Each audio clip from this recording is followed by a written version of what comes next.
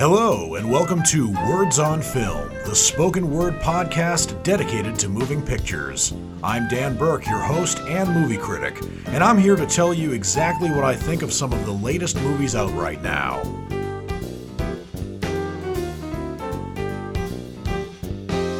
This is quite a significant show because it is the last show I'm going to be doing while Donald Trump is president.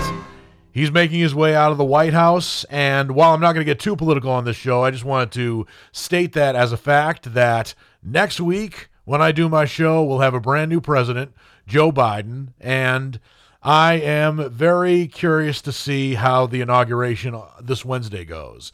But putting politics aside, because I don't usually talk about politics on this show unless it pertains to a movie I'm watching, but anyway, I have 3 brand new movies to review for you for this show. And they are all Netflix originals, by the way. I tried to get other streaming platforms like Hulu and Disney Plus, but I didn't have exactly time to do that. So it's going to be Netflix originals right now for no particular reason other than the fact that Netflix is the primary way I get my new movies, but it isn't the sole way. It just was this week. The first movie I'm going to be reviewing for you is Outside the Wire. This is a brand new Netflix original film that premiered on Netflix on January 15th. That's a Friday. And it takes place in the near future, specifically the year 2036, which, for those of you who are keeping count, is 15 years into the future. And it is about a drone pilot, i.e. somebody who controls a drone from a secure location, who, after being demoted after a very controversial disobeying a direct order from a superior officer, is sent into a war zone in Ukraine and finds himself paired with a top-secret android officer on a mission to stop a nuclear attack. That android officer, who you don't actually realize is an android until about probably 30 minutes into the movie, but I did think it was a very cool effect to actually show him without his shirt off and showing his robotic self. I thought that was a very cool special effect there. I won't get into too much detail, but you'll know it when you see it. This officer is known as Leo, and he's played by Anthony Mackie. The drone pilot who gets demoted to an on-ground mission is named Harp. That's his character's name. And he's played by a young actor by the name of Damson Idris. And Damson Idris has had some acting experience. He is a British actor who's only about 30 years old. Actually, he'll be 30 this year. My mistake. He was born on September 2nd, 1991. He's had a lot of roles in a few movies, but mainly in TV shows. For example, he's on an FX and Hulu original right now called Snowfall. He's also been on an episode of Black Mirror, as well as the new Twilight Zone that's produced by Jordan Peele. He is a British actor, but in this movie he plays an American soldier, and hence he has an American accent. And this movie deals with U.S. Marines, and there is conflict in this movie in Ukraine, which is brought about by Russian extremists who are kind of like ISIS, except not named ISIS in this movie. And I do realize that ISIS isn't Russian, but I just wanted to give you an example of some extremists who, despite being small in number, have a profound impact on a certain region of the world, so much so that the U.S. has to intervene, kind of like they're doing right now. So the Russians are the bad guys in this movie, sort of, and the movie begins when a team of U.S. Marines are being ambushed into a DMZ, or for those of you who are not familiar with military terms, a demilitarized zone in Ukraine. And as they ask for support, a lieutenant, the character, as I said, his name is Harp, and he is a lieutenant who is also a drone pilot, so he has a relatively cushy job, but still a very important one. He is he actually sees a suspicious vehicle that's approaching the demilitarized zone where these U.S. Marines are, and he disobeys a direct order from the commanding officer on the ground as well as the one in the pilot's chair, who tells them not to launch a drone strike, but he does so anyway and jeopardizes his military career. When he launches this drone strike, 2 Marines are killed, but according to Harp, 38 are saved. And his argument was if he hadn't launched that drone strike, all the Marines would have been killed. But you really don't exactly know that because you're only told that from the perspective of Lieutenant Harp, as well as an opinion that the military officer Leo, who Harp meets in Ukraine when he is demoted to being a soldier on Ground Zero, when the two of them meet eventually. So it's actually a pretty light punishment to get demoted because in most other circumstances, especially when American soldiers are being killed, he's lucky he didn't get court-martialed at Fort Leavenworth. And that's not just my opinion. It's also the opinion of his superior officer who demotes him.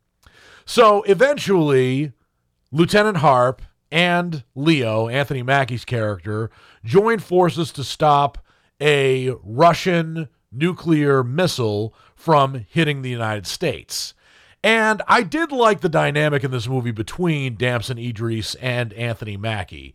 They made a really good team together. There is a twist with Anthony Mackie's character beyond him being an android. I mean, he is super smart, and he does pass off very well as a human being. And it kind of makes me wonder if 15 years from now, there are going to be androids like that who could easily pass for humans. And I think that the first 75% of this movie was really good. I like the action sequences with Anthony Mackie. I also liked one of the scenes where Anthony Mackie, unbeknownst to the rebel soldiers in Ukraine, is trying to create a ceasefire, and he just steps in the middle of the rebel soldiers and the U.S. Marines who are shooting at one another. I thought that was actually a really good scene, and Anthony Mackie also has a really good dialogue with Damson Idris, where he's explaining to him why he's designed the way he is as a black man as opposed to somebody who's blonde-haired, blue-eyed, and so on. I'm not going to tell you what that reasoning is, but if you see the movie, it's very good reasoning. The movie falls apart just a little bit, actually quite a bit, during the climax of the event. And it falls apart because of its plausibility. And I'm not just talking about the science fiction elements of this movie and how androids could take on the likeness of human beings. I'm not talking about that. Maybe robots are going to be like that in 15 years. I don't know. It's not really the point of whether or not it's going to be prophetic or historically accurate 15 years from now. But there is something that is scientifically implausible that involves Lieutenant Harp's escape from a dangerous situation. It's a decent climax, but when you watch it, you think to yourself, there is no way somebody would survive that. And I'm not going to exactly tell you how the movie ends, but what I will say is it ends unrealistically. And maybe you can extrapolate that something ending unrealistically when it pertains to science and nuclear energy means that the hero is going to live. I didn't say that either. But that's where the movie kind of falls apart. But I did think that 75% of it I got behind. The other weakness of the movie was the fact that the exposition is told through a lot of very heavy and lengthy dialogue and not particularly shown. I did think that the movie Outside the Wire had it right in the beginning when it was explaining the premise of the movie in subtitles. That at least caught several of the audience members up.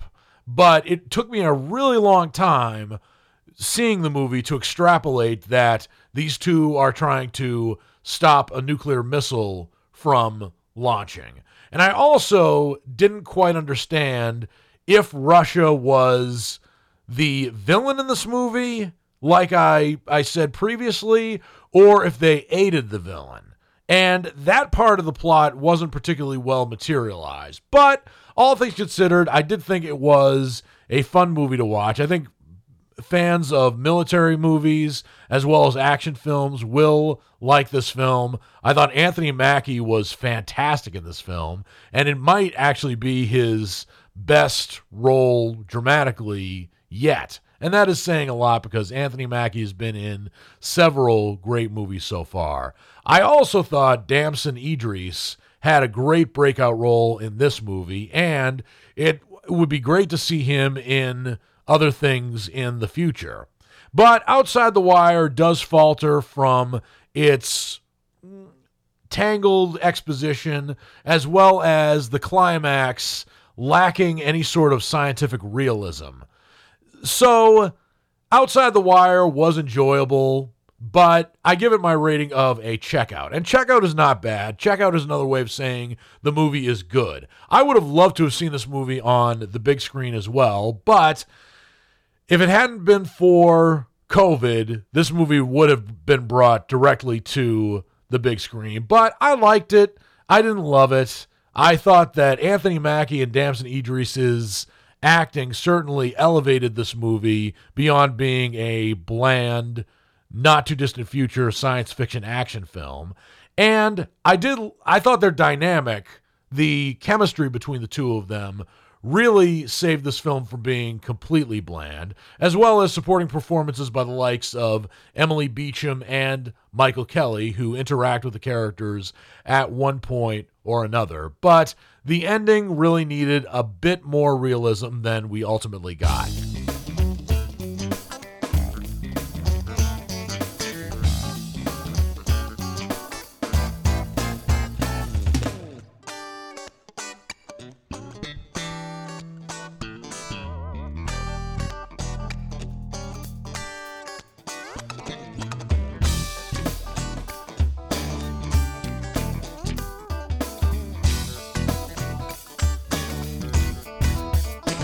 Welcome back to the show Words on Film, the spoken word show dedicated to moving pictures. I am your host and movie critic, Dan Burke. The next movie I'm going to be reviewing for you is Pieces of a Woman, which is new-ish. It debuted on Netflix on January 7th, 2021, and I feel that if it weren't for the pandemic, this movie would probably be better viewed, at least by people who like to sit in the theater and turn their phone off and just focus on what's on the screen, as I said, in a theater, because this is a very, very heavy drama. And it at a runtime of 2 hours, 6 minutes, I'm not necessarily sure if casual viewers of Netflix will appreciate this movie, but I certainly did. I just kind of wish that I could watch it in a theater where I wouldn't have the distractions of cell phones or phone calls or computers or anything like that. But Pieces of a Woman is a new movie directed by a Polish director named Kornel Mądruszko. I hope I pronounced that right. And it's written by a screenwriter named Kata Weber, who has written the story and the screenplay for this movie. Amongst other films for which she wrote the screenplay include a movie that's in pre-production called If Not Now, When, which already sounds intriguing from its title. But before Pieces of a Woman, she wrote a screenplay to a movie called White God, which I haven't seen, and another one called Jupiter's Moon, which made got a lot of attention on the festival circuit. This is her first film that is actually not from what I presume to be her native Poland. And this is her first movie with American actors in it, or American-Canadian actors, because this is an American-Canadian production. It takes place in America, specifically in Boston, Massachusetts. And even though Boston is becoming one of those cities that's kind of a mini LA in the sense that there are a lot of films that not only take place but are also filmed there. Strangely enough, Pieces of a Woman was not filmed at all in Boston, and I find that incredibly strange. It was filmed in Montreal, Canada, though.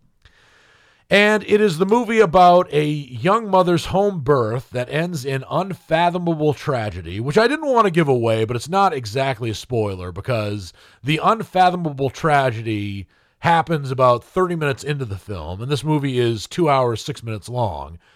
And I'll explain a little bit about the beginning in a little bit, but let me just summarize the plot for you. So when this home birth ends in unfathomable tragedy, the mother of this baby, whose name is Martha, who's played by an actress named Vanessa Kirby, begins a year-long odyssey of mourning that fractures relationships with loved ones in this deeply personal story of a woman learning to live alongside her loss. As I said, the woman in question is named Martha, and she's played by Vanessa Kirby, and she's married to an intense but well-meaning construction worker by the name of Sean, who's played in this movie by Shia LaBeouf. And Shia LaBeouf has had his share of troubles over the last couple of years. First, he put a bag over his head that said, "I'm not famous anymore." And then he put up these bizarre motivational videos on YouTube. But this movie and the movie he did back in 2019, The Peanut Butter Falcon, show that Shia LaBeouf is taking his acting career seriously again. And while I wouldn't exactly say he's made a comeback, he's certainly on his way to making a comeback. And this movie in particular shows a dramatic performance, a convincing dramatic performance from Shia LaBeouf that shows that he has come a long, long way from his show Even Stevens, which was on the Disney Channel. And when we're introduced, we see Martha and Sean, who are, I would say, happily married. They do have a bit of financial difficulty because when we first encounter them, we see that Martha's mother, Elizabeth, who's played by Ellen Burstyn, is actually giving them a minivan. It's not the car they wanted, but it's the only car that they can afford with Martha's mother's help. But the movie really gets going during one of the most crucial scenes where Martha is giving birth at home. And she wants this to be a natural birth. She doesn't want to go to the hospital, which is why she hires a midwife by the name of Eva, who's played in this movie by Molly Parker. And the scene where she's given birth is, I believe, a 20-minute scene that does not cut away at all. At first, this scene was going on for so long that I thought, very much like Birdman or 2017, this would be a movie with one continuous shot. Well, it doesn't exactly do that. There are a couple of continuous shots in this film, which are still pretty amazing in and of themselves, even though they don't encompass the whole film. But the scene where Martha is giving birth with midwife Eva's help is a scene in the movie that starts off not so much tense, or at least not as tense as it could be with a woman giving birth, but the tension eventually increases, and particularly when the birth goes tragically wrong. And the movie doesn't show the baby dying, but you begin to get the sense that that's what happened as the movie progresses, and as both Martha and Sean, but most especially Martha, are experiencing grief, and in Martha's case, postpartum depression. Because I would imagine that postpartum depression happens even with birth to healthy children, but postpartum depression added to grief is an even deadlier combination, or at least an even heavier combination. And Vanessa Kirby does an amazing job here. She turns in the performance of a lifetime as this young mother, and she's only about 32 years old, going on 33. She'll be 33 on April 18th. And before she was in Pieces of a Woman, she's a British actress, by the way, who plays an American in this film. She actually has a recurring role on the show The Crown, where she played Princess Margaret from 2016 to 2017, and The Crown is also a Netflix original. She's also been in movies such as Mission Impossible Fallout, which came out 3 years ago, and The World to Come, which came out in 2020, which I didn't actually see, but I would, even though I haven't seen everything that Vanessa Kirby's been in, I'm pretty sure that this is her best performance. As I said before, Shia LaBeouf turns in an amazing performance as well, but Ellen Burstyn as Martha's mother, Elizabeth, turns in a great performance here as well, particularly when during a party that goes terribly wrong, a housewarming party, I should add, Ellen Burstyn and Vanessa Kirby have a confrontation where Ellen Burstyn goes into a monologue for a movie where you realize that she didn't have it very easy growing up, and you begin to extrapolate as Elizabeth, Ellen Burstyn's character, relays to her daughter her life as an infant, that she is a Holocaust survivor. And at Ellen Burstyn's age, that is entirely possible. And it's really a sad scene. It's a very, shall we say, intense performance by Ellen Burstyn. Certainly, I think her best performance since Requiem for a Dream. But Requiem for a Dream, not just Ellen Burstyn's performance, but the other performances in the movie, like from Jared Leto, Jennifer Connelly, and Marlon Wayans, those were 4 intense performances.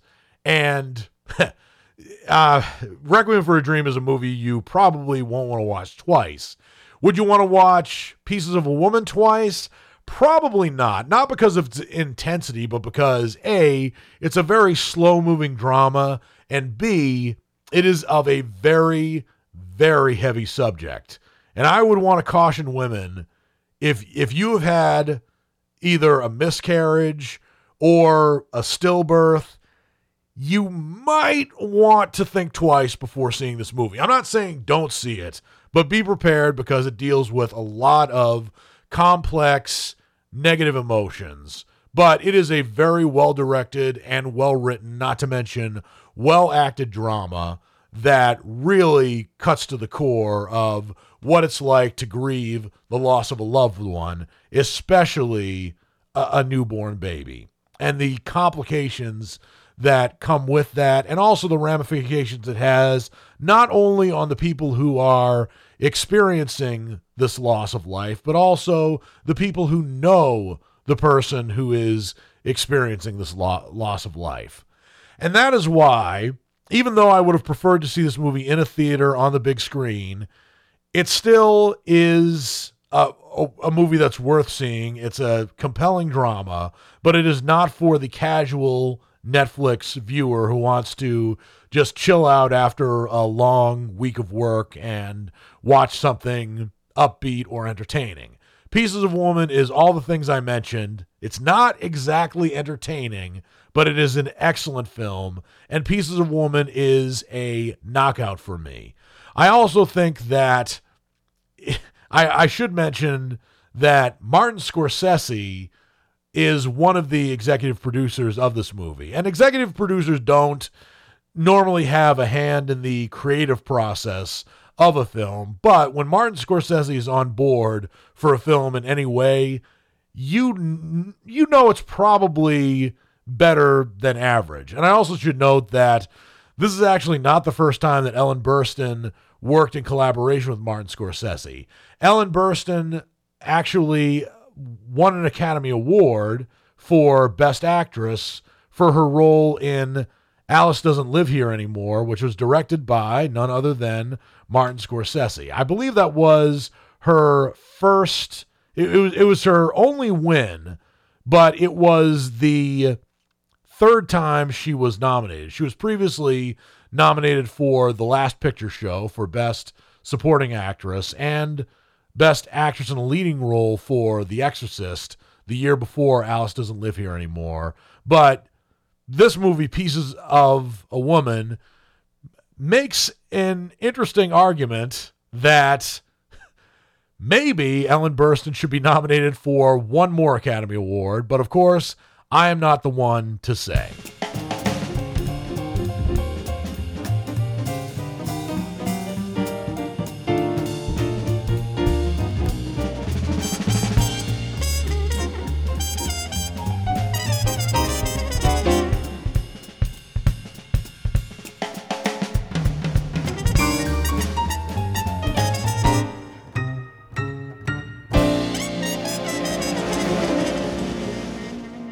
Welcome back to Words on Film, the spoken word show dedicated to moving pictures. I am your host and movie critic, Dan Burke.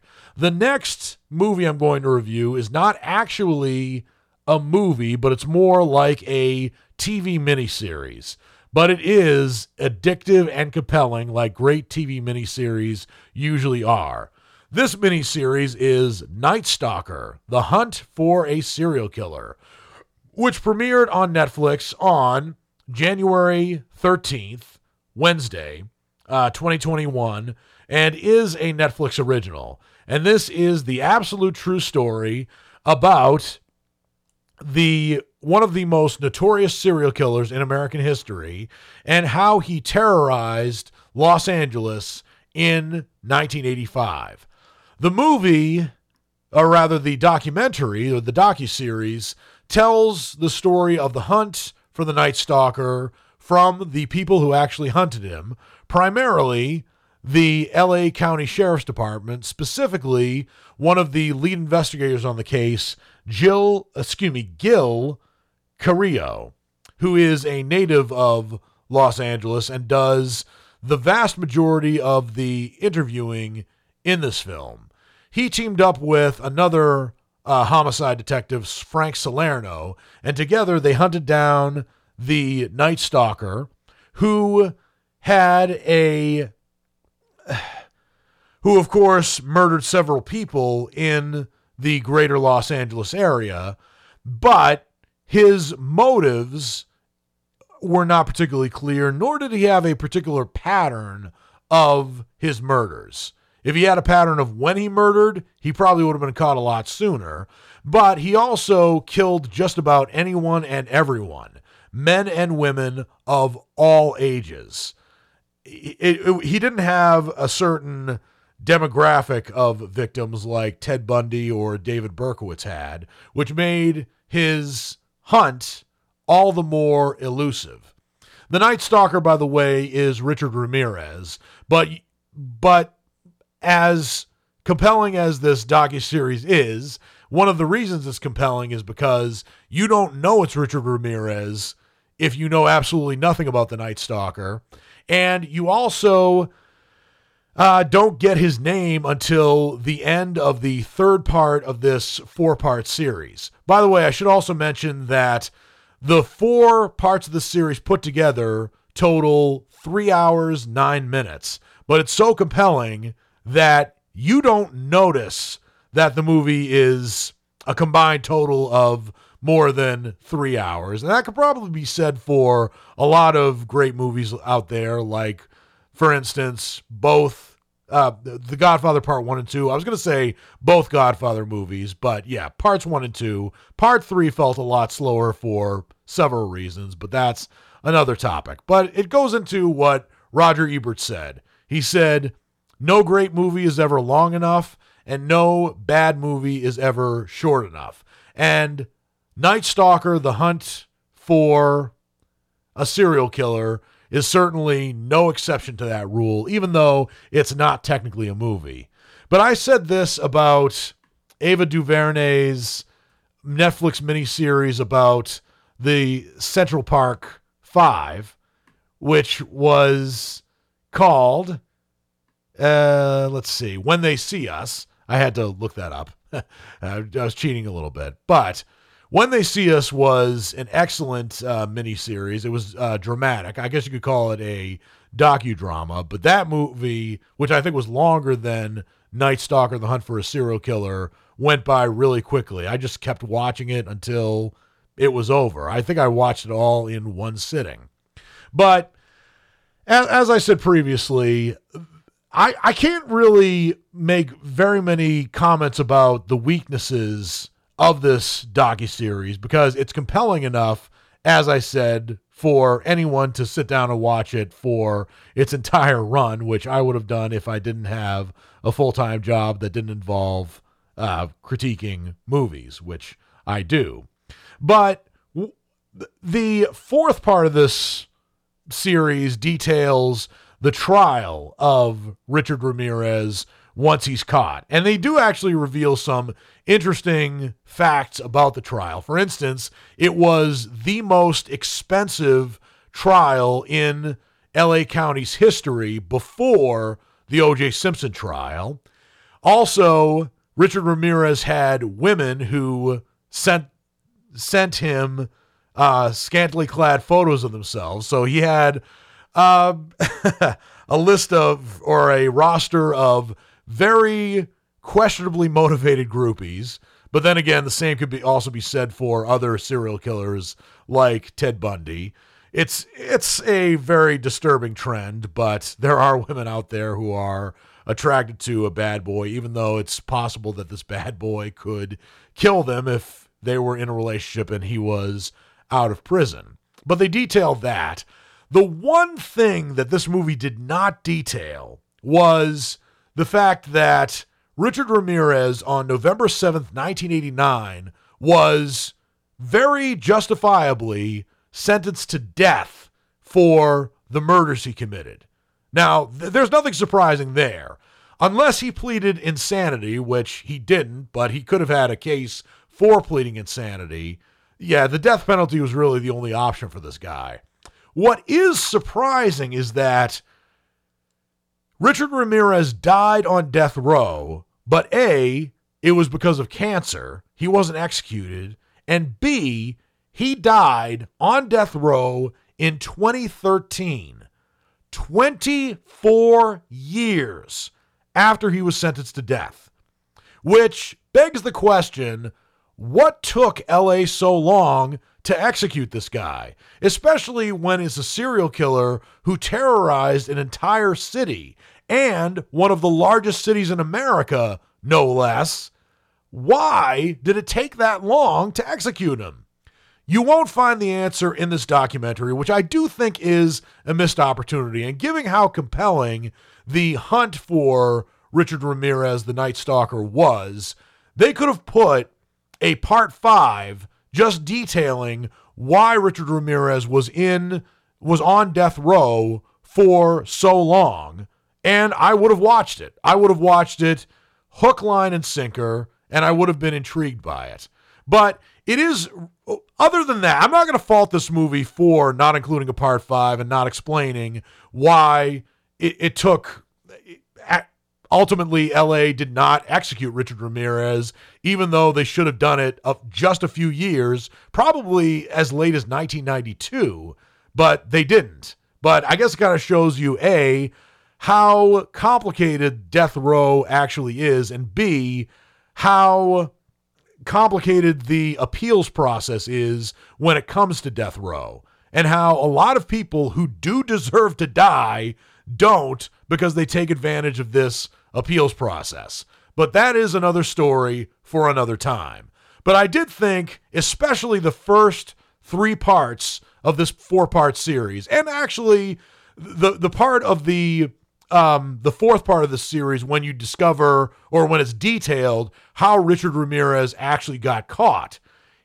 And I'm not going to give too much away, but I will say, and you can look it up, but if you don't know, see this documentary, because he is captured, but not by the police. And there were actually 2 instances detailed in this documentary where the police could have caught him, but they missed the opportunity to do so. They were prepared, but somehow Richard Ramirez, who doesn't seem like a particularly smart guy, eluded them. So I loved the interviews with Gil Carrillo, especially when they detail not only his hunt for the Night Stalker, but also how many hours per day it took him to do this police work and what effect that had on his family. That alone could be an intriguing movie in and of itself. I also liked the interviews with the KTTV and KNBC reporters, such as Laurel Erickson and Tony Valdez, who covered, I think, the hunt for the Night Stalker responsibly. Some politicians, like then San Francisco Mayor Dianne Feinstein, weren't quite as responsible, but this documentary details very well why the government, as well as some members of the press, but not the ones featured as interviewees in this documentary, made it a lot more difficult for the LAPD to find the Night Stalker. And it's really intriguing stuff. And Night Stalker, The Hunt for a Serial Killer, gets my rating of a knockout. It is what every great documentary really should be. It's intriguing. It uses archive footage and photographs to its advantage, and actually makes Richard Ramirez even scarier than he already was in real life. And I think this movie does a lot more justice to The Hunt for the Night Stalker than other films that were based directly on Richard Ramirez's notoriety and his eventual capture, including one movie that came out in 2002 that co-starred Rosalind Sanchez, who I think is a very good actress. But that movie, as well as other serial killer movies that were made around that time and either had a limited theater release or went directly to video, that movie was guilty of exploitation. This movie is not exploitative. It tells, I think, very well the tale of the horror and the frustration and the dynamics of finding this really, really horrible man who put a whole city under terror. He's dead now, and thank God for that. But I would have liked to have known why it took so long for LA to execute him, and they ultimately never did. But I suppose that's another story for another time.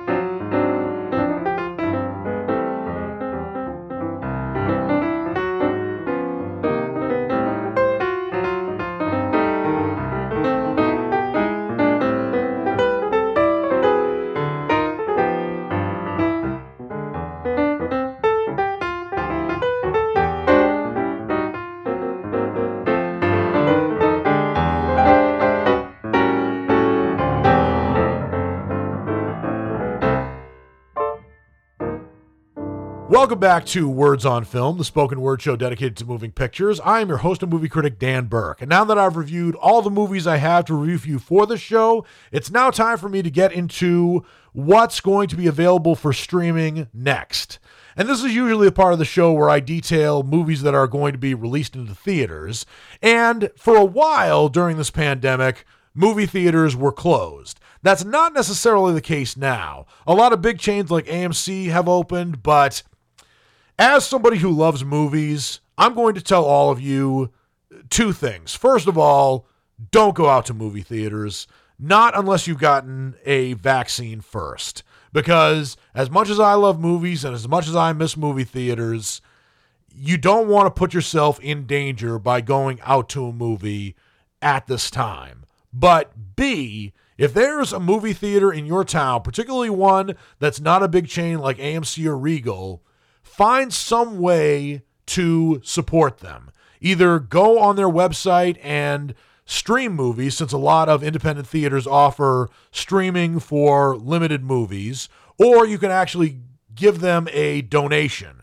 For instance, I don't live in Boston anymore. I used to. I actually started this show on Boston Free Radio, but when I was in Boston, I frequented a lot of independent theaters there. The Coolidge Corner Theater is still my favorite theater in the entire world, and it's also a nonprofit organization. I also monetarily supported other independent movie theaters, such as the Brattle Theater in Cambridge, which is in walking distance of Harvard University. And I'm just saying that if you have a local theater and it is especially a nonprofit, try to support it any way you can. But don't go out to a movie. I'm just saying that. I know how much it sucks to stay at home and how watching a movie at home is a good option, but it's not my preferred option. But still, that's all we got. The primary thing is that you stay safe out there. So with that said, I'm going to get into movies that are going to be premiering primarily the week of Monday, January 18th to Friday, January 22nd. And there are several movies that are going to be premiering on Netflix. There's one movie called A Monster Calls, and this movie came out in early January 2017. This is a movie that kind of flew under the radar, and it had a disadvantage of being released in January, which traditionally either the best movies, the Academy Award winning the Academy Award hopefuls, or the worst movies, the ones that the studios know are bad and they just want to get it out there to cut their losses. Those kind of movies are the only ones that come out. But A Monster Calls is one of the exceptions to the rule. It is a fantasy that can also be described as an adventure and a drama about a boy who seeks the help of a tree monster to cope with his single mother's terminal illness. I saw this movie back in January of 2017, and I gave it a knockout. It's a movie that stars Louis McDougall as the boy, as well as Sigourney Weaver and Felicity Jones in supporting roles, and it features Liam Neeson as the voice of the tree monster. And Liam Neeson has disappointed me in recent years with his live-action films, but A Monster Calls is probably one of the best films he's done this century. And that's saying quite a bit. But it is based on a novel written by Patrick Ness, who also wrote the screenplay. And that is a movie that I recommend you see. It's not a movie I'm going to be reviewing because I've already seen it, but I'm letting you know that it is one of the options that's available beginning on Saturday, January 16th on Netflix. Another movie that is going to be premiering on Netflix, but is not a Netflix original, is one that's called Radium Girls. And Radium Girls is a movie that came out it was filmed in 2018. According to IMDb, it was released in the U.S. on December 15th, 2020, in limited release. But it takes place in the 1920s, and it's about a group of factory workers who advocate for safer working conditions after some of their colleagues become ill from radium exposure. It's directed by Lydia Dean Pilcher and Ginny Moeller. So 2 women directed this movie, and Ginny Moeller also co-wrote the screenplay along with Brittany Shaw. Who acts in it? Joey King, who's been in some second-rate horror films, but I have the feeling that she's going to be in a movie that will eventually blow everyone away. It also co-stars Abby Quinn and Cara Seymour, actresses I'm not quite as familiar with in the years that I've seen movies, but actually, I've said before that I don't generally review older films, as in older films that came out 2020 or previously, but this one I might make an exception with because of the simple fact that its official release date was December 15th, 2020, and it is debuting on Netflix on Saturday, January 16th. I will see that, and I will let you know what I think on next week's show. Another movie that's premiering on Netflix, but is not a Netflix original, is one that is called Homefront. And this is an older film that I won't be reviewing, but it is on it will be on Netflix on Monday, January 18th. The movie stars Jason Statham, James Franco, and Winona Ryder, and it's about a former DEA agent, a drug enforcement agency agent, who moves his family to a quiet town where he soon tangles with a local meth drug lord. My guess is that James Franco is the drug lord, because that's usually the kind of role that James Franco plays, particularly in an offbeat movie like this. What's interesting is that Sylvester Stallone is not in it, but he wrote the screenplay for this movie. And it's been a while, I think, since Sylvester Stallone wrote a screenplay, so that's quite impressive. It's based on a novel written by Chuck Logan, who wrote the novel Prince of Thieves, on which the much celebrated Ben Affleck directed movie The Town was based. I haven't seen Homefront. I probably will get around to seeing it, but it won't be one of those movies that I'll be reviewing for the show because it is older. But if you want to check it out for yourself, it will be premiering on Netflix on Monday, January 18th. On Tuesday, January 19th, there's the season 4 of Hello Ninja. Because it's a TV series, I won't get into too many details about what that story is about. On Wednesday, January 20th, there's a series that's called Daughter from Another Mother, aka Madre Solo Hay Dos, which is a Netflix original, but it is a series, so that's all I'm going to say about it. Another series that's going to be premiering on Wednesday, January 20th is Spycraft, which is a docuseries. I don't know if it's a limited docuseries like Night Stalker, but I'll look it up, and if it is a limited series, I might give it a fair shot. But another movie that's going to be making an appearance on Wednesday, January 20th, is one that is called Sightless, Sighthless. This is a 2020 film that I might consider for reviewing for this show because its release date was September of 2020, but it's new enough, so I might give it a shot. But this is a movie about a young woman by the name of Ellen Ashland who, after an attack renders her blind, she withdraws from the world to recover, I guess in hopes of getting her sight back.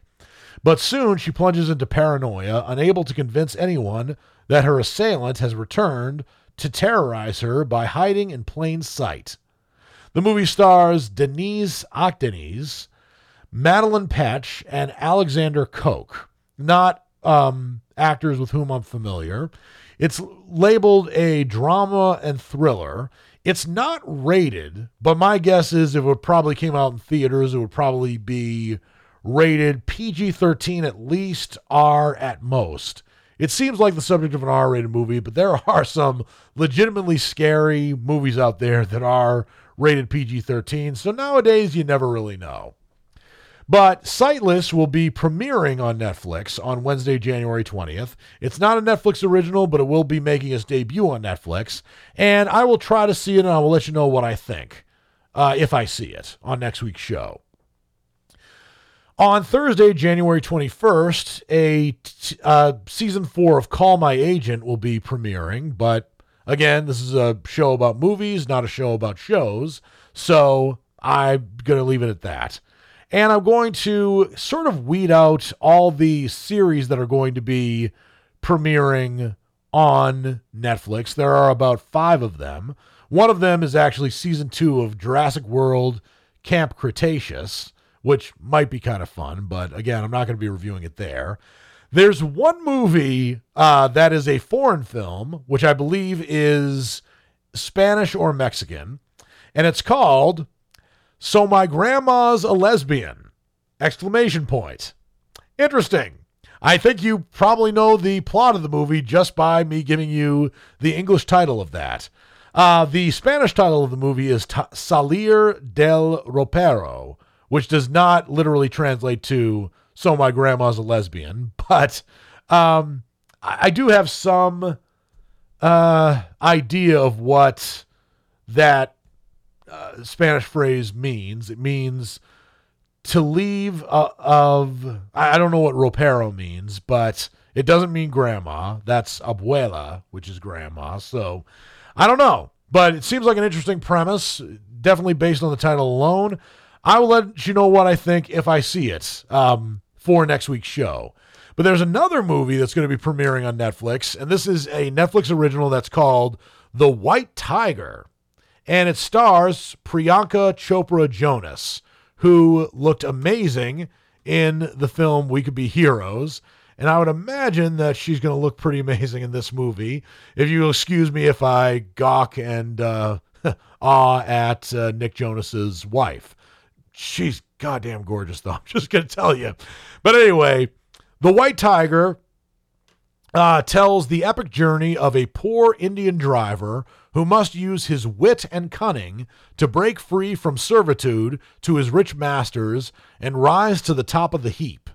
This is based on a book, I presume of the same name, written by Aravind Adiga, and the screenplay is written by the director, Ramin Bahrani. And the best-known actor in this movie to Western audiences is Priyanka Chopra Jonas, who is given top billing not for no good reason.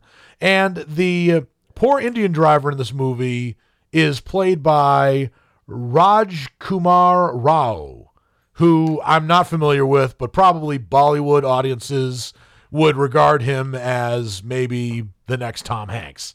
I don't know. I only see Bollywood films that come to my attention, and the films I see from Bollywood probably represent about 0.5% of the Indian films that come out per year. So I am not by any means an expert at Bollywood. I've seen some films, but not many particularly. But The White Tiger will be premiering on Netflix on Friday, January 22nd. I will see that movie, and I will let you know what I think on next week's show.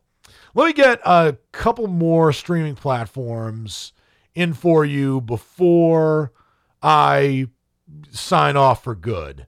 Let's see. On Disney Plus, there's a mini shorts collection that's called Pixar Popcorn, and that's, my guess is, a compilation of shorts that have premiered before Disney Pixar films that have been released in theaters over the last couple of years. There's another film that's going to be making an appearance on Disney Plus, but it's not regarded as a Disney Plus original, and this one is called Wild Uganda.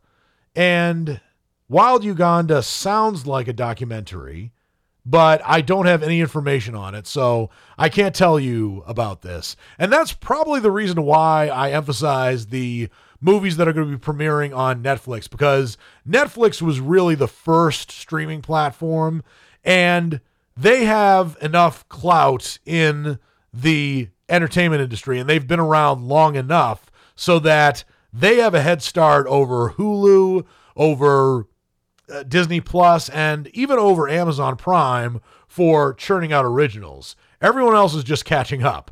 So Wild Uganda will be premiering on Disney Plus on Friday, January 22nd. I'd be interested to see the Pixar Popcorn mini shorts collection as well. Maybe I'd be able to summarize those films up as well and let you know what I think. Either way, Pixar makes some great animated shorts, some of the best I've ever seen, and there's a very good reason for that, because Disney Pixar can pretty much do or make whatever they want, and that's not an insult either. That's just how it is. But Pixar Popcorn, Wild Uganda, they're going to be premiering on Disney Plus on January 22nd, so if you want to check them out, there you go.